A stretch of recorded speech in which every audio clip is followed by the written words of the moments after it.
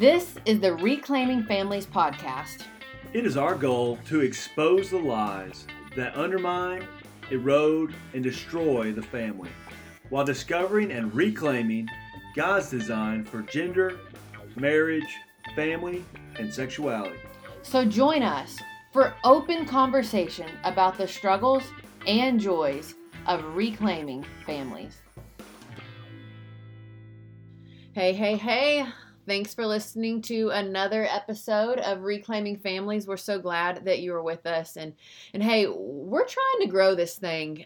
So if you have found any kind of encouragement from anything that you've listened to, or if you're trying to reclaim your own family just like we are, or somebody that is wanting to grow in their own family, then we would ask that you would share this podcast with them, that you would share some of the resources on our website, maybe give our Instagram a little follow. And again, our Instagram is at Reclaiming Families. Our website is reclaimingfamilies.org. And you can also find our podcast on all kinds of, I think the top 6 or something like that podcast platforms. So if you are looking for Reclaiming Families, it's easy to find. Please go out and share it all around. We're having a good time talking to a bunch of different people. And tonight we have another great episode for you. All right, we are back with Dr. Humphreys. And last week she gave us a lot of information about trafficking, what it is, and how it affects Gen Zs. We're saying that Gen Zs are the most susceptible generation to be trafficked. And this week, we're going to go into a little bit more specific details for parents and raising Gen Zs. Yeah, and just a quick little recap. Dr. Humphreys ended last week with talking about how, the Gen Z world is just a different world. And us as millennials struggling to figure out how to parent this new generation that has really been completely infiltrated with technology. And so, Dr. Humphreys, we'd like to say welcome back. Thank you so much for being on another episode of Reclaiming Families.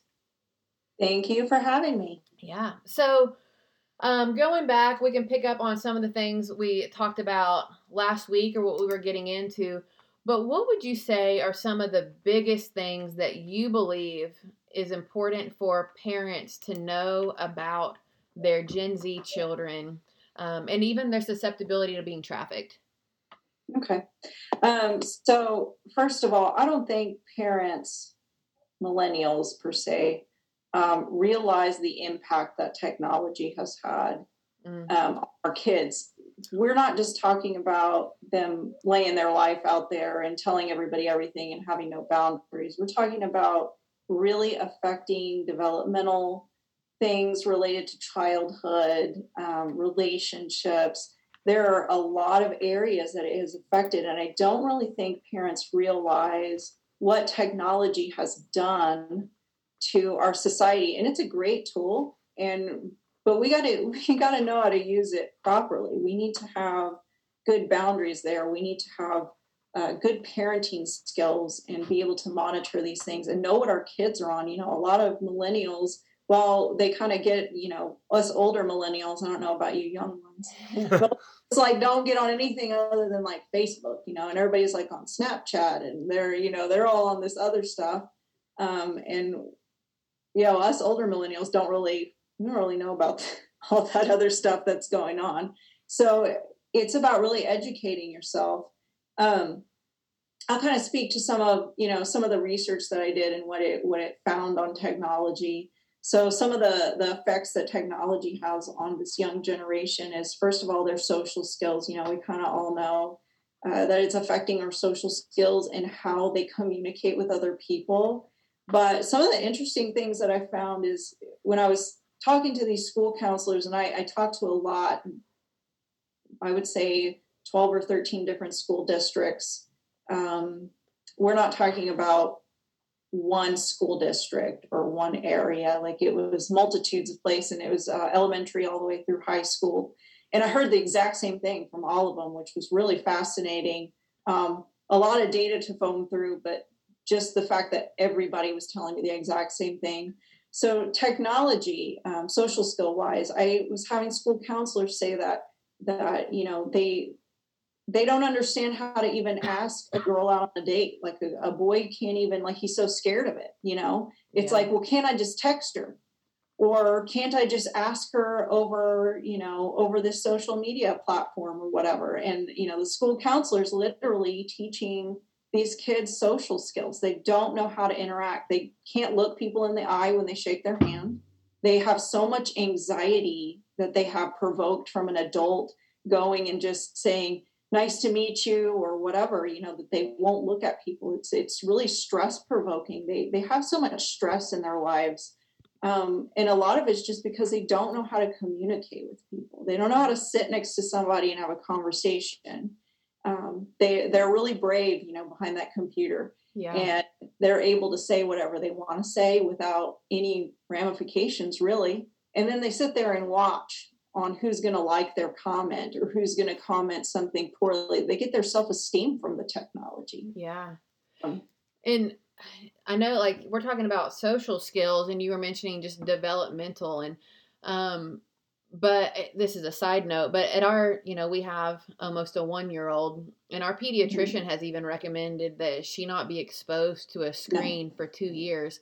And so is, like, on top of just the social skills, like, can you speak into anything that's like, I mean, what's happening in the brain with all this technology?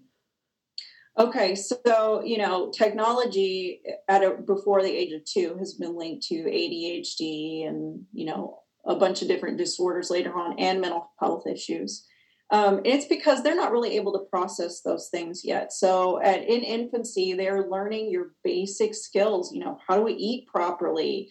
How do we communicate to mom and dad? And so just having those flashing lights in front of their eyes really is overstimulating for them. It causes stress, and when a baby is overstimulated, they will start exhibiting kind of signs of anxiety as young as they are. Wow. There'll be a lot of crying. There'll be a lot of attention seek type behavior. And so it's just having those little like flashes of light that's stimulating for their brain. They're not ready. They can't even focus. A little baby that's just born can't even focus with their eyes, which is why you see them, often be cross-eyed Yeah. until a certain age. And so their brains are not prepared for all of that information. It's too much. And, we're seeing schools who are telling me that kindergartners are not able to jump or skip like they're supposed to because they sit in front of technology or their iPad or their Kindle, mom and dad's whatever, all day long. And so they go to school and their gross motor skills, even their fine motor skills, learning to color or write, are inhibited by these things. So we're seeing people in schools saying that we are hindering our kids from really developing their motor skills because we're sticking them in front of these devices from right away. Yeah. It's like the American Academy of Pediatrics says there's between the age of 6 to 12, it's like 90% of American households allow their 6 to 10-year-old to have technology alone in their bedroom. That's huge. Should be a huge red flag to parents for them to have this access at such a young age. So what would you say is like, if, you can, you don't have to tell us how you parent your children, but what would you say is probably like, consider what amount of, technology with your kids? Like, how do I put a phone in front of my little girl, after 2 years so that mom and I can have a conversation, or, what are your so thoughts? my thoughts on phones is no phone ever.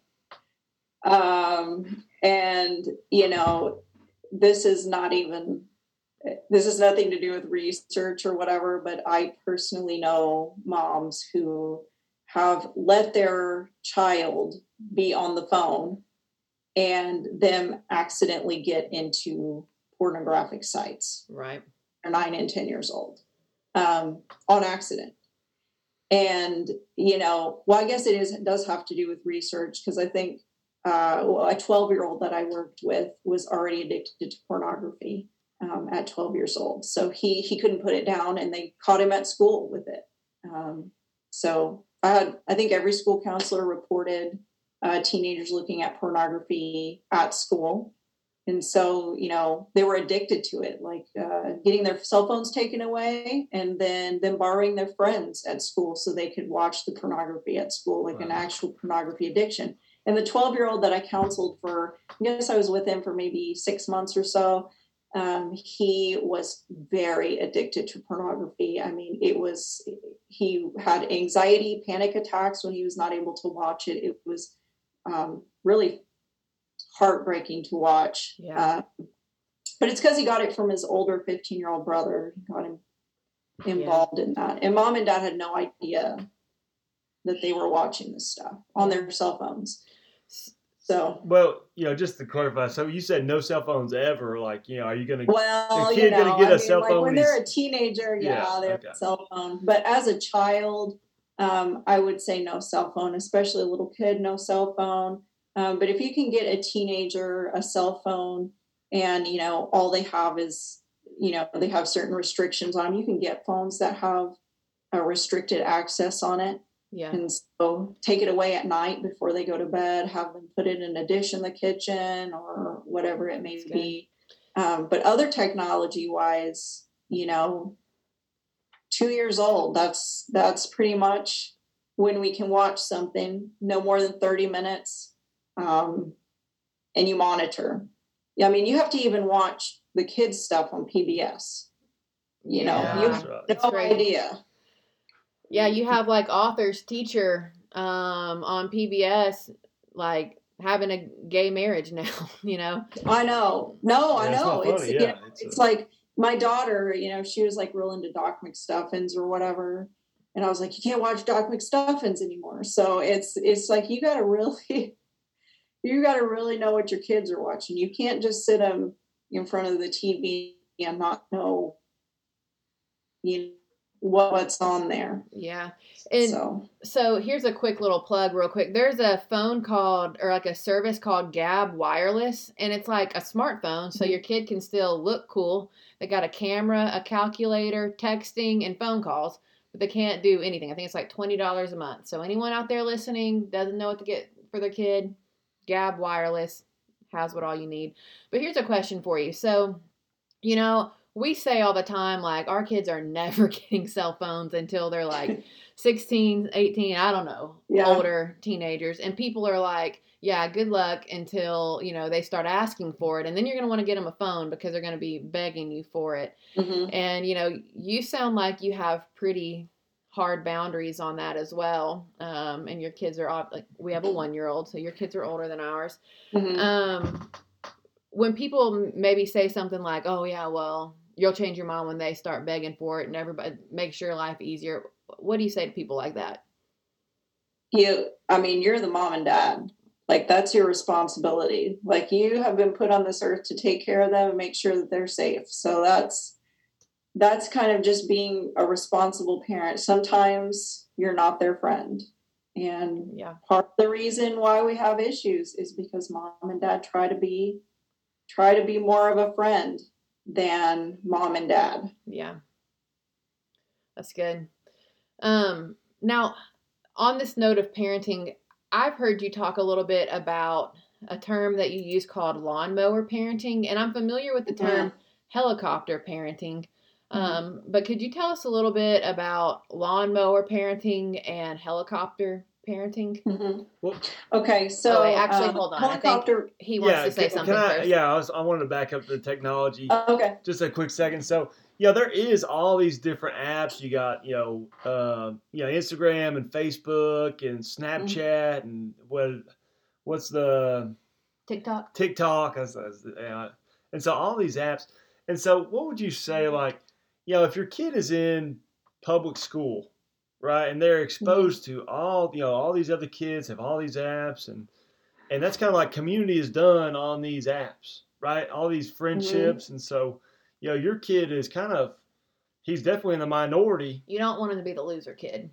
Yeah, well, I mean, it's not necessarily like it's like if it's protecting her, I don't care if she's a loser for a little bit, and so, Mhm. but yeah. So how do you manage that? How does a parent manage, um, if they say, or do they say, hey, no social media or certain hours of social media that what do you think is wisdom in that?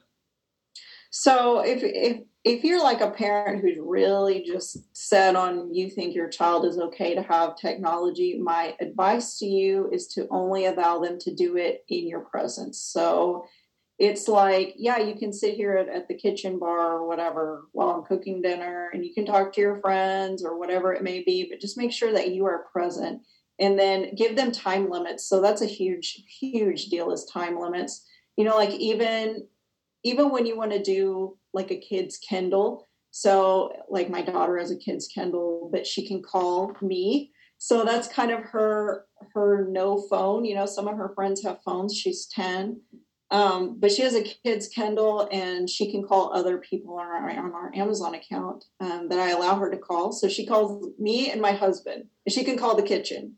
That's about it. Yeah. And so she can call from her little Kindle, and we give time limits on them. So she, has her 20 minutes or whatever, and then she's off of it. And she also uses it kind of just when we're physically present together. And those are some of the boundaries that I said is we're not going to go in our room and hang out and be by ourselves in there for 2 hours on Facebook or whatever it may be. It's about really saying, okay, you can use this, but if you're going to use it, these are the boundaries we set in place for our household.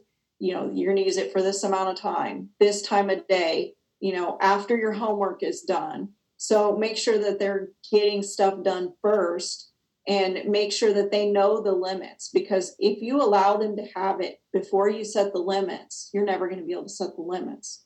So before they even get it, make sure you say, these are the conditions on you having this device.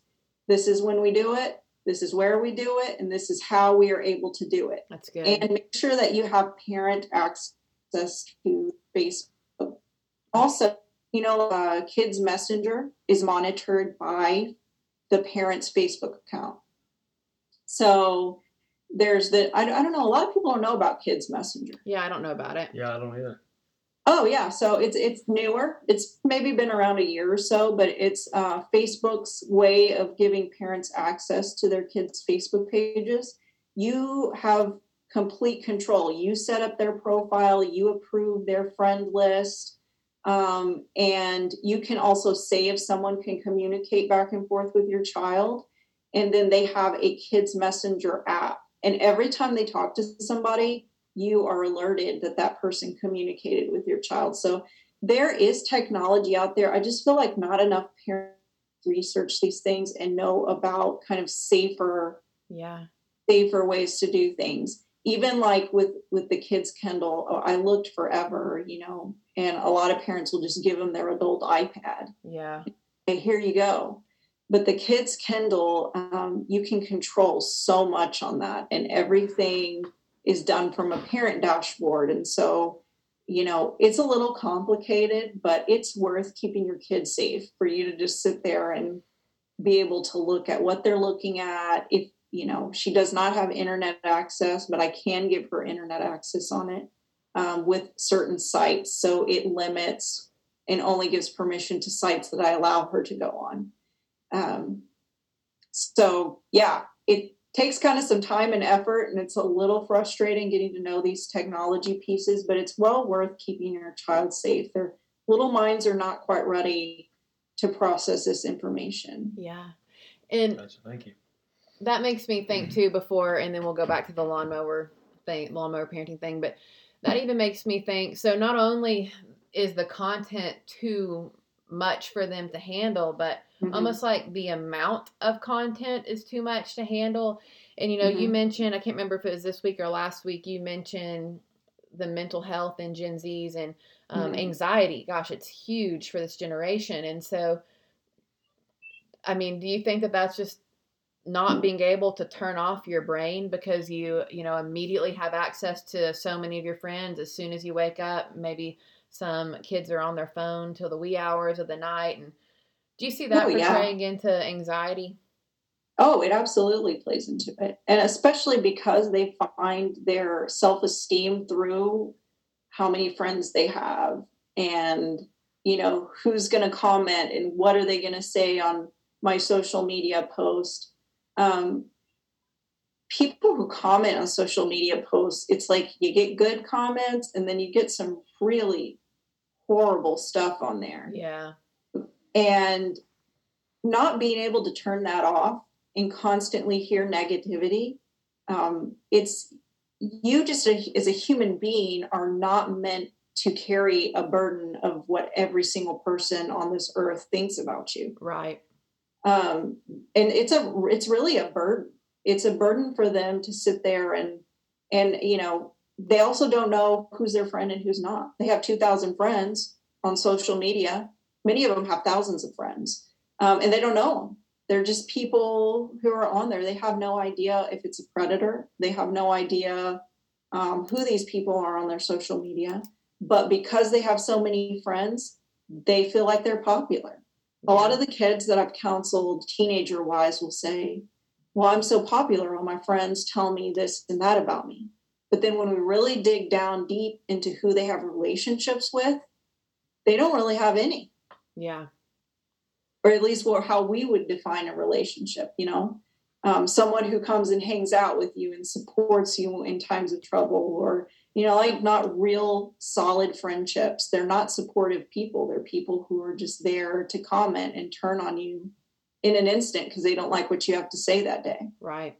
They don't have a support system. They don't have a core foundation of their personal self-esteem and their worth. Yeah. And it makes me think too, like, if that's the case, then you really have no choice but to go with the narrative that's being put out on social media. Whatever your friends are saying, you can never really just stand against that, and shove it, because you don't have any friends that are going to really support you and have your back. Whether you agree or disagree, they're going to, I just see how, I'm not saying, but it just seems like, jeepers, if that's the case, you're just, blown every which way. Yeah. Kind of walking on eggshells. That's right. Walking on eggshells all the time. Yeah. And that's a hard life to live. I mean, yeah. Think about it. And when they are getting bullied, bullying looks so different.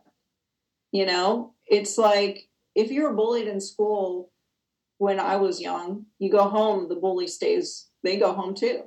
Right. Nobody's bothering you. Nobody's going to call you on your phone with your big cord at your house. that's not how it works. But they don't leave their bullies at school. Yeah. Bullies come home.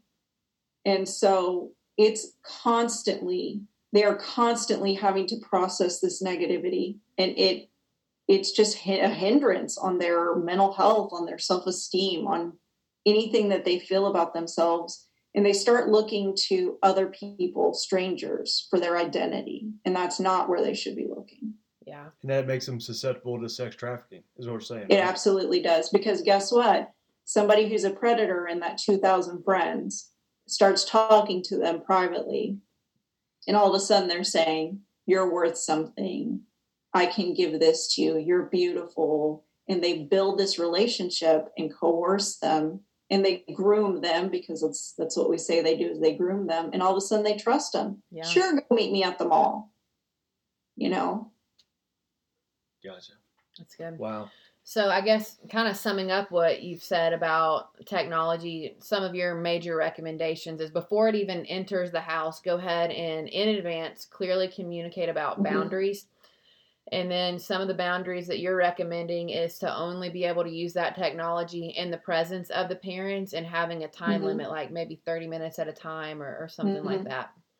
Yeah. So, yeah, you just need to be aware of what they're doing. You don't want your child to sit there and find themselves in social media. They really need to find that from mom and dad. They need to find that from their household support system. It's like they're looking, love and belonging is the biggest culprit of sex trafficking. That's what makes them so vulnerable. They're looking to belong. They're looking to be loved. They're looking for someone to give them something that they don't have. That's good. Yeah. Yeah, because everybody wants to be loved. Everybody wants to Mhm. belong. And in a healthy family, that would be found within the walls of your home. So Absolutely. that's good. So going back, Yeah, let's move on. tell us a little bit, and this is kind of moving in. You've used the term responsive parenting, but before we get into that, I want to talk about the lawnmower parenting and the helicopter parenting, because Mhm. I've heard you talk about it before, and I think it's really interesting, some of the points that you made. So tell us about that. Okay, so we know a lot about helicopter parenting, and that's because that is, when we're referring to helicopter parenting, that is how millennials were parented.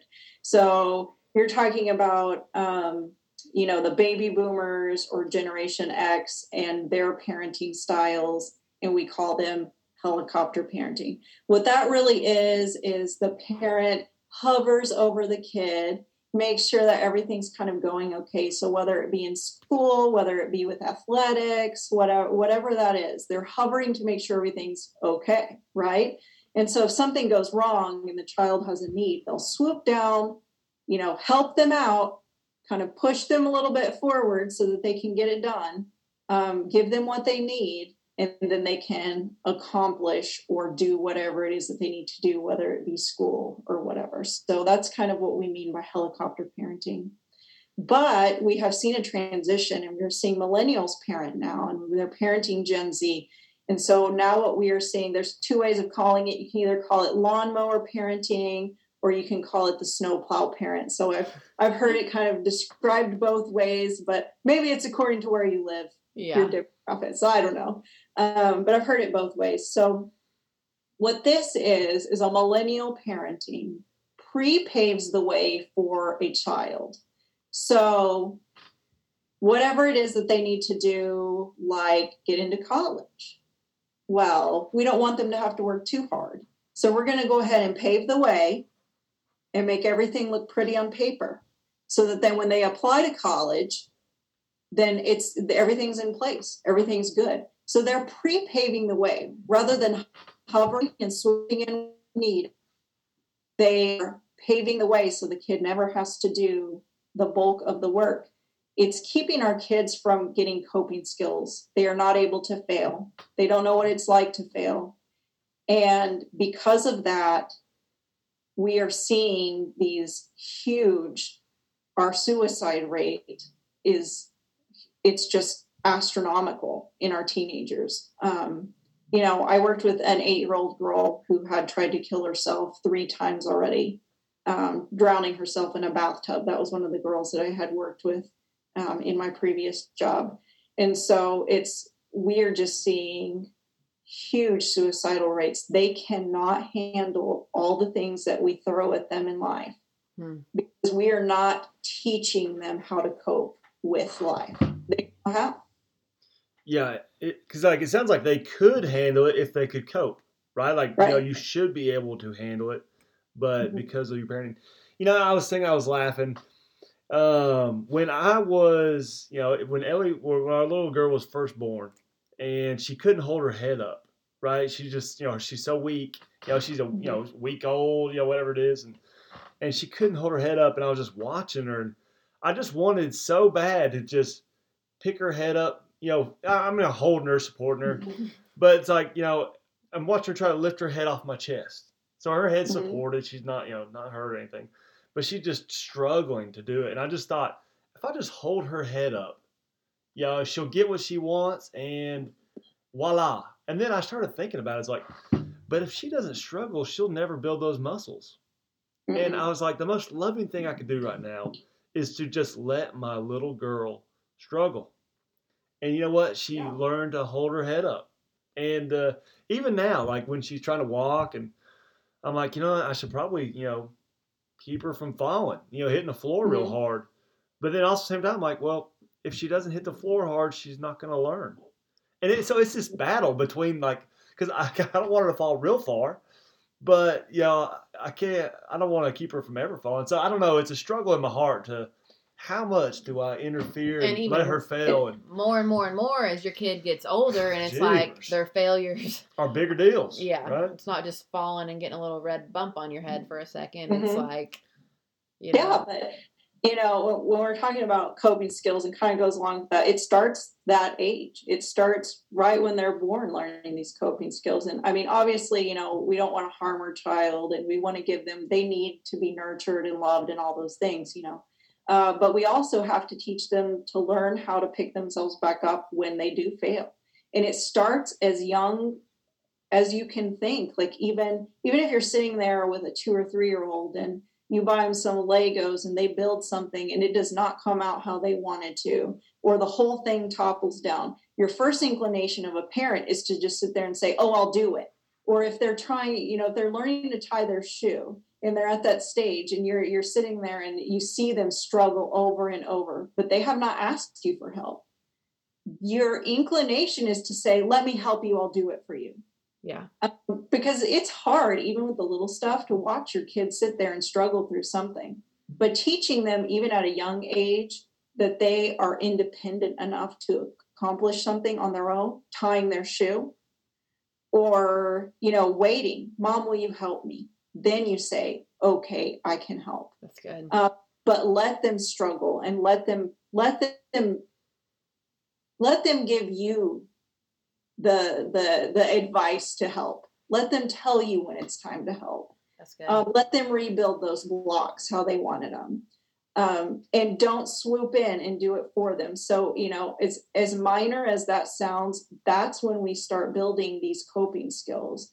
That's when little kids start learning, I can do things on my own. And they build really their self-confidence at 2 and at 3, knowing that Mom and Dad are there if I need them to help, but I can still try and try and try, and I'll eventually get it. And so that's when they learn life skills, 2 and 3 years old. And these things apply all the way through adulthood. I think we blow things off, as a little kid, but that's how they really learn. That's how they learn to cope with the hard stuff, is that those little times when they're tying their shoe or they're building the blocks. Yeah, that's good. So it's like you're saying, be there, be present, but don't just be available, but don't just come intervene at any second your kid is uncomfortable, because a lot of times they're trying to figure it out, and so to swoop in and save the day just lets them off easy, and it sets them up on a bad trajectory for when it really matters later on in life. So yeah, part of the developmental phase, and why we call it the terrible 2s, and really it gets bad at 3. That's just for you parents. 3 is when we really see the bad stuff. But the whole reason why we see it is because internally those little bodies are struggling between, I want to do everything on my own, but I still need Mommy and Daddy to help me. Yeah. And so it's this battle, and they don't know how to tell you that that's frustrating. And so you see these huge tantrums, but just allowing space for that frustration, telling them that it's okay that they feel frustrated. You understand that that's frustrating for them.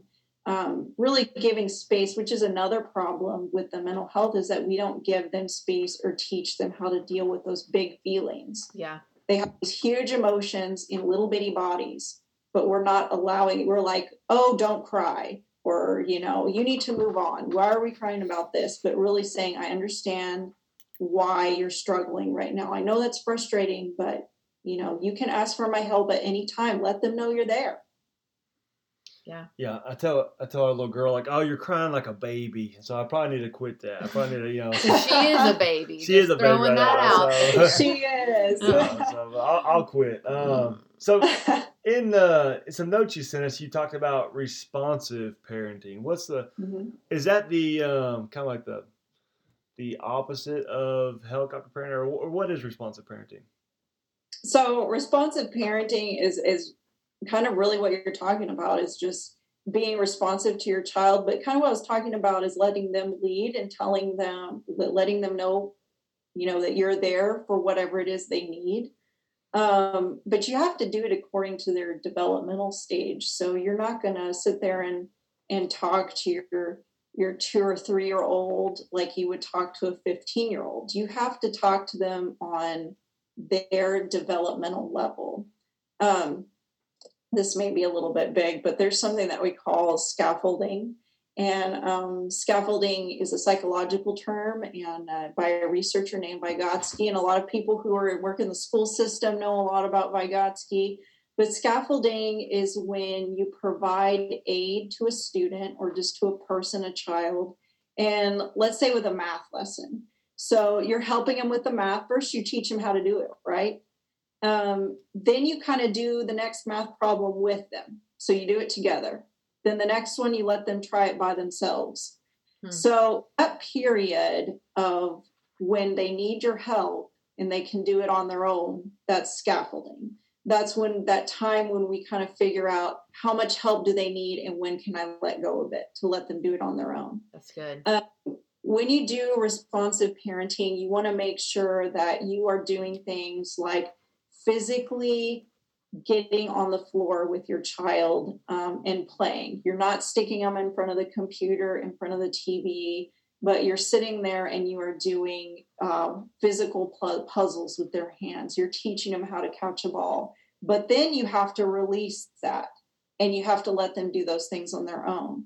So that's that piece of knowing when to let go. Yeah. Knowing when to let them do the things on their own. And kids will also tell you what they need. And I'll kind of give you an example of my own personal life. So the other day, my son was, he's 3, so he's in the terrible, terrible threes. And he starts crying because his 10-year-old sister touched him. And it's just like a huge ordeal. And you kind of have to know that those feelings are not because sister touched him. There's so much more behind that. And I had been working a lot the past 3 days and didn't see much of him. And so I sat on the couch and he came over there and I was like, is this really because Sissy touched you or are you just really missing mama? And he just starts whimpering. It's because I missed mama, And so it's, it's knowing that sometimes those little feelings are under there and they're blowing up over something really big. And that happens with teenagers too. So you kind of see that in the 2s and 3s, and then you'll see it again in adolescence. So there's always an underlying thing, but they will tell you in other ways when they need your assistance, when they need to spend maybe time just with dad. Maybe they need time just with mom. Maybe they need a little date with their older sibling. Maybe they need you to help them with their homework because you're busy and you don't realize that they're struggling with something.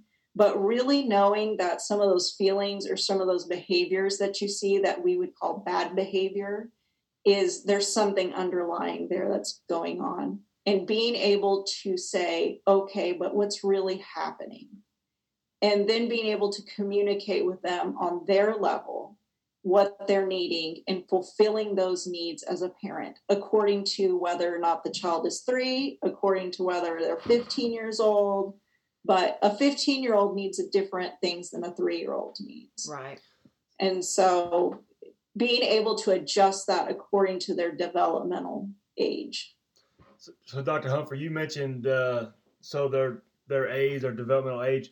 Where's what's a good resource for parents to look up and find out kind of what what is the developmental age of my child, or where should they be at certain ages? Like, is there a book out there that somebody's written or published that you can think off the top of your head, or how would I find out kind of where my child should be?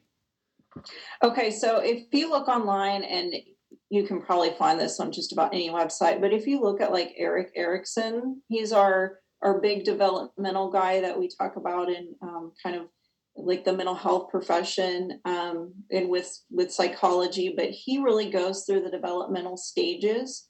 And you can find other people who have websites on his work that really talk about this is what my child is going through at this time. Like there's different stages like trust versus mistrust, which is going to be in childhood. And that's really when they learn, can I trust this mom and dad to leave? And they're going to come back when I cry. Those type of things. So knowing what their need is, it's adolescence is when they're looking for their identity formation. They're trying to form their identity separate from mom and dad. And that's a big struggle, which is why we see those kind of younger looking tantrums in adolescence, because they're trying to decide, who am I separate from mom and dad? separate from my friends. And so that's hard because they want to be an adult, but they're not. Yeah. Just those same struggles. I want to do it on my own. There's also something called mirrored pacing that they can look up. And mirrored pacing is a strategy, and it's where you help your child learn to imitate play or use play to imitate things or imitate you. So you can do it with dolls and stuff like that, like imitate, what they feel like a household should look like, or, what it's like to talk to a friend. And they can do those things using toys and different kind of play stuff. So that's something that's often used within that. But there's a lot of research out there that you can find. But really, I kind of suggest that Erik Erikson is really the foundational theorist when it comes to our developmental stages. And we've kind of stuck with him throughout the years. He's an old guy, but he's good. So you can find stuff on him online.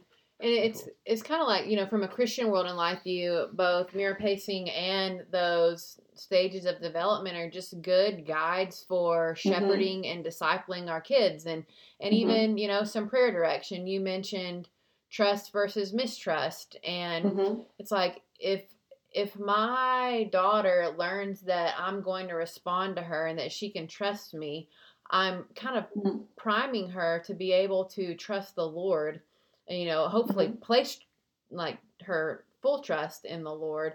And so, when we talk about identity and adolescence, it's like, that's the prime time where it's really important that, an adolescent would be able to find their identity in Christ. So they're not, swayed by all this, Oh yeah.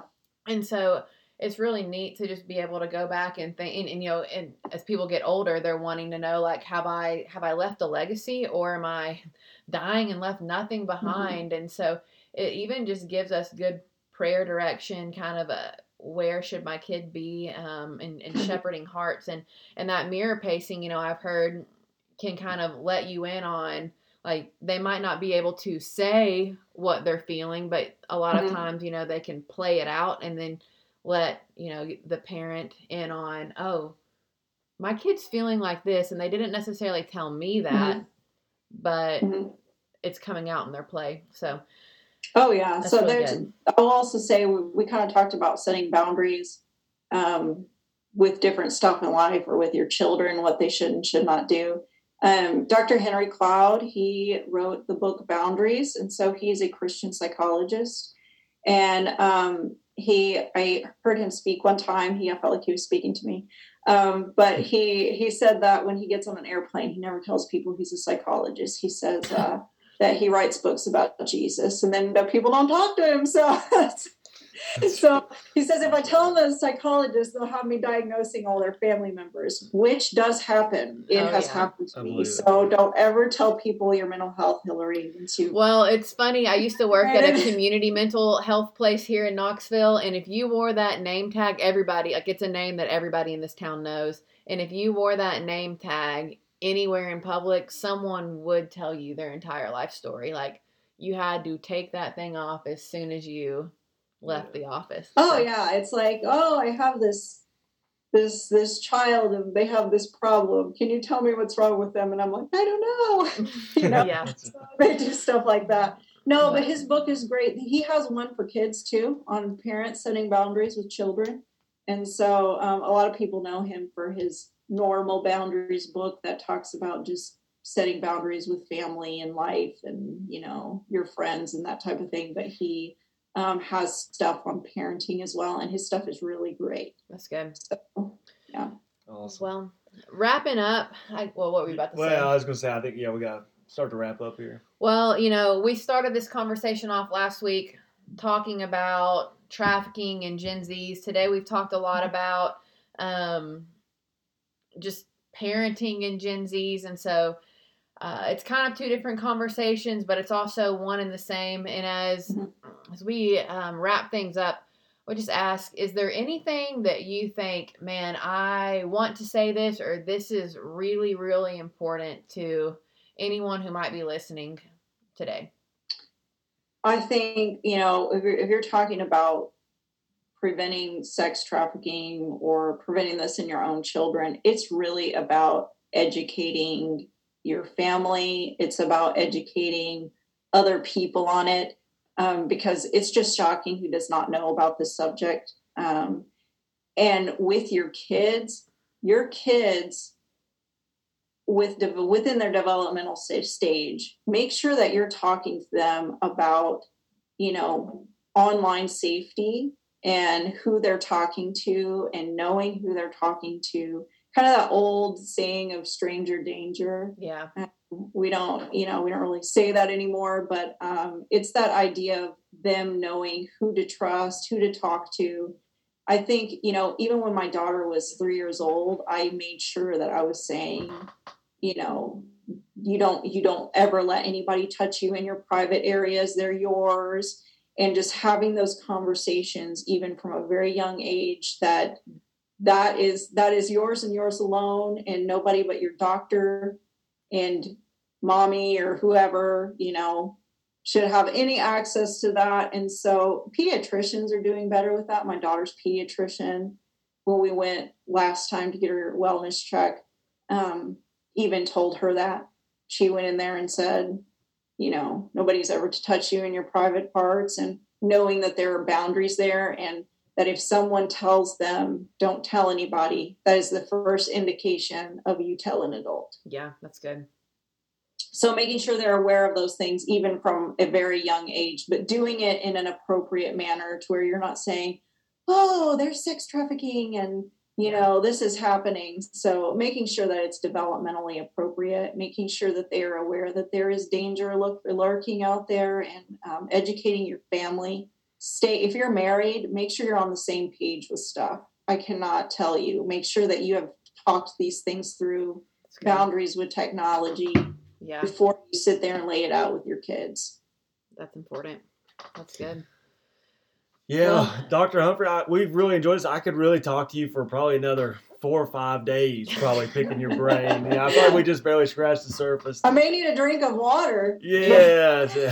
I mean, I'm on the edge of my seat. I'm like, man, I want to know how to parent my little Gen Z. That's right. But well, we really, really appreciate you being on here with us, and we've learned a lot, and I think that a lot of our listeners will learn a lot as well. So we appreciate it, and maybe we'll get to have you on again at another time.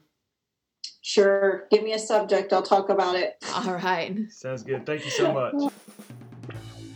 Thank you for listening to Reclaiming Families.